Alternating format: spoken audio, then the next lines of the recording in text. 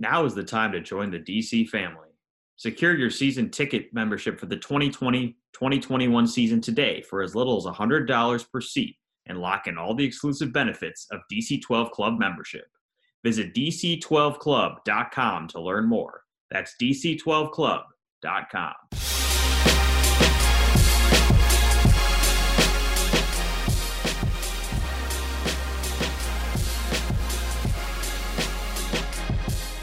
Wizards fans, welcome to another edition of Off the Bench presented by the Alibaba Group. Zach Rosen here with Chris Gehring from WashingtonWizards.com. And joining us is the Latvian laser, yet to be trademarked, but soon it will be, Davis Bertans, re-signing with the Wizards this past weekend.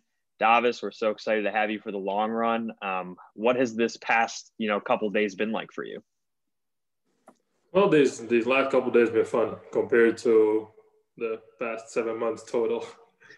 It's been a long off season, and finally when I was getting to the free agency, and we could finally talk to the teams, and I was looking forward to talking to the Wizards immediately, and which happened a couple minutes after the free agency started, and finally feel like the basketball is coming back into my life.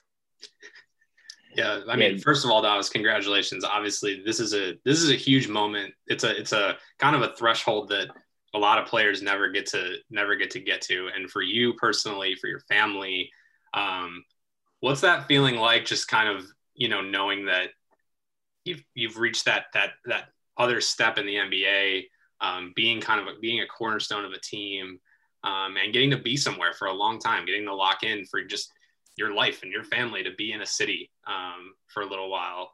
What is that feeling like? It's a unique one to be in. It's a great feeling, man, because we already talked about it with my family after the season that it's like I don't like, the first thing is I don't like moving, so it might have been even a different city that I was before, and then the moving part is a hassle, and that was one thing. But being in a city like Washington, D.C. is great. Like we're living downtown. We can walk everywhere. It's basically the closest thing there is in U.S. to some big European cities. And we definitely wanted to stay from that point of view. And the other thing, of course, was what's best for my basketball career, and be in this position as I was during the last season. Having the green light, playing the way that I was used to playing in Europe, and coaches trusted me to play that way, because it takes a lot for the coach to trust somebody to take those shots that I've been taking. I realized that, and I definitely appreciate it. So that was all those reasons. I think those were the main reasons why I wanted to stay in DC. Of course, financially, it's a great contract, but it wasn't the main reason why I wanted to stay in DC. Can you take us a little bit behind the curtain of what your free agency was like? I mean, I know it wasn't that long. The actual pitches, you agreed pretty soon after it began, but just, what the Wizards brought to you, and feel free to, keep whatever you want to the chest, but just a little bit about what the process was like. Well, the process was pretty simple for me. As soon as the free agency started, I had a call with the team. It was Tommy, coach, a few more people. They had a whole bunch of people in the room, and then and joining the call. The owner, Ted, was there, and he told me about his opinion, and that he wanted me to stay, and that he thought it was a great thing for not just me as a basketball player, also for my family. And then he opted off the call, and then it was time for the front office guys and coach to, I wouldn't say convince me to stay, because I was pretty convinced already. But it was just a nice way that I could ask questions if I had any, and then after that it was my agent's time to talk to them, and then basically I stayed up until like 5 a.m. until I got the message that, it's a done deal. I'm staying in Washington, and had some updates here and there in between. And, I already told my agent before that the whole focus for me was, if possible, I want to stay in DC, and that worked out.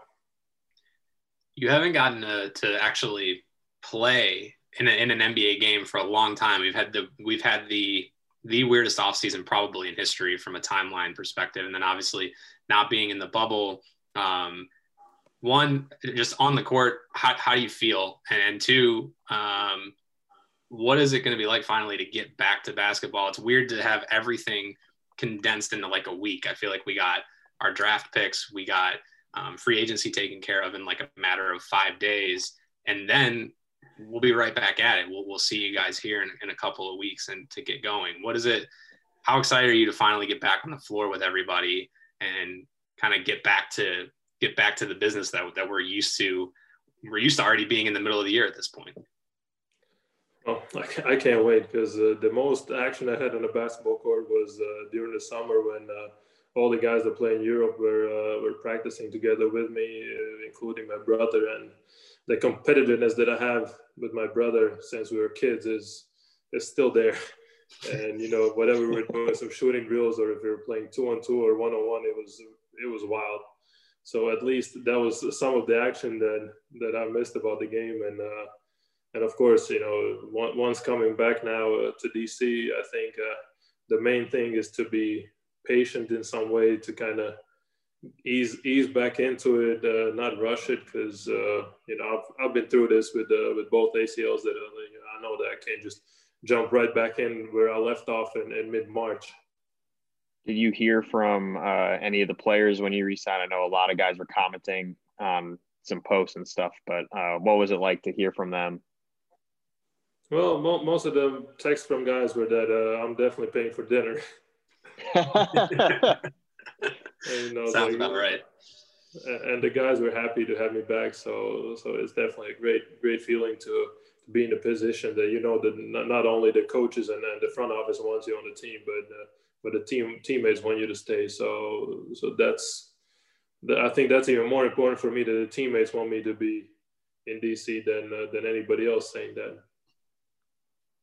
What about go ahead, Chris. What about this team? I mean, you've got to spend a full year with them, obviously, and grow with them a little bit. But what about going into this year is exciting about getting guys back and really making a run at the playoffs, where I know that this organization has its sights on? What's different about this year that has you ready to kind of take this team and be part of a roster that takes it to the next level? Well, the most excited I am that, you know, we're a young team overall, and guys are definitely getting better every year. So that's already a step forward. I think everybody's excited to have John back. We've seen him in practices last year in the shape he was already then. So he's had extra 6-7 months to be ready for the season, and I think that's the fun part.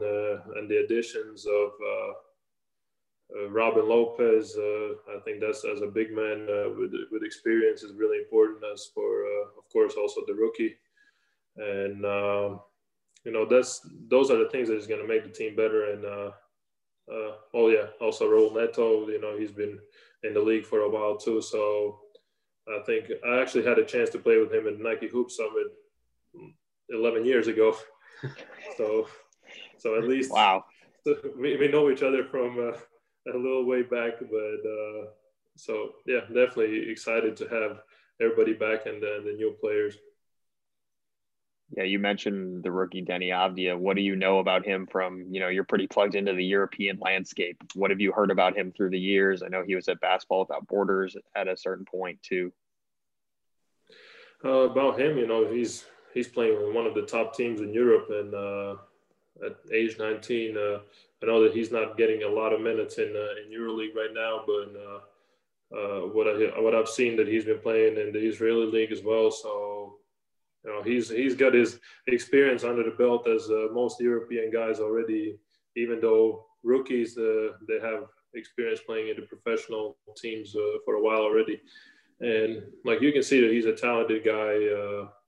He can do everything on the court. He can shoot, he can drive, he's athletic and having the basketball IQ. So I think it might be some time to adjust, because I know how it is to come from the European basketball and jumping in the NBA. It might take a while. He might be playing good right away, but you know, as long as he stays patient, and I guess that's another thing that I can be a help for him, kind of having that experience adjusting coming from Europe, because, the game's a little bit faster, a little bit more athletic. So it's not easy in some way. Yeah, and I wanted to ask you too on that front, like when you were a teenager playing professionally, it's just a different way to come into the NBA. You learn the game a little bit differently. But does it help you to kind of grow up a little faster? Like when you're playing against grown men as a teenager, it kind of accelerates at least certain parts of the growth curve, right? Yeah, like the one thing is like the experience that you can't really have anything like that anywhere else. If you're put in that position, you're playing with grown men. You've been the leader of the team until you're 15, and then suddenly you get thrown in with the grown men. You get your ass kicked every single time on both ends of the floor. That's something that it's a shock therapy, and not many can actually go through that and succeed, I think. So the ones that go through and make it, I think that makes them a better player and just a better teammate as well. And I think that's the one thing that you really can't get from some of the college guys. Like, no offense to the college players that come in an NBA, but that's some of the experience that, and especially being with the senior teams, with the professional teams early, you kind of learn to understand your role early in your life. That most of the guys coming in the NBA, they've been leaders or they had teams, but if you're 15 and playing in a professional team, like, you understand that you're not the guy. you will not be the guy for the next 3, 4, 5 years probably, and that kind of helps, I think, and it's helpful for him for sure coming in the NBA, knowing that he's not going to be the guy on the team, that he's going to have to do his part, adjust to his role, know what he has to do, and he's not going to be the guy that scores every single time coming down the court. Last one for me. What did the next couple days, weeks look like for you and your family? Are you coming back super soon? I know training camp is starting, in the next 10 days. Well, we'll try to get everything done as quick as possible. I have to get a new visa since the last one expired. So we're waiting on the visa appointment, and as soon as that is done, we can know when we're going to get our passports back. And as soon as that's done, we're on the plane to DC. Makes sense. Yeah, the international life that many people don't realize of, you need to be sponsored to play in America and all that stuff. Well, Davis, we appreciate you joining us on this episode of Off the Bench. And we know you don't celebrate Thanksgiving in Latvia, but we hope you get to eat a fantastic meal on Thursday in general. And we look forward to seeing you super soon back in DC. Actually, about that, we'll have a dinner with my family because, we're soon leaving. So we're going to have a family dinner on the same day as Thanksgiving. So we can say there you go. There you go. Close enough. the last Latvian meal, we'll call it. Yeah. Before you come back. All right. Thanks, Davis. Thanks, Davis. Thank you.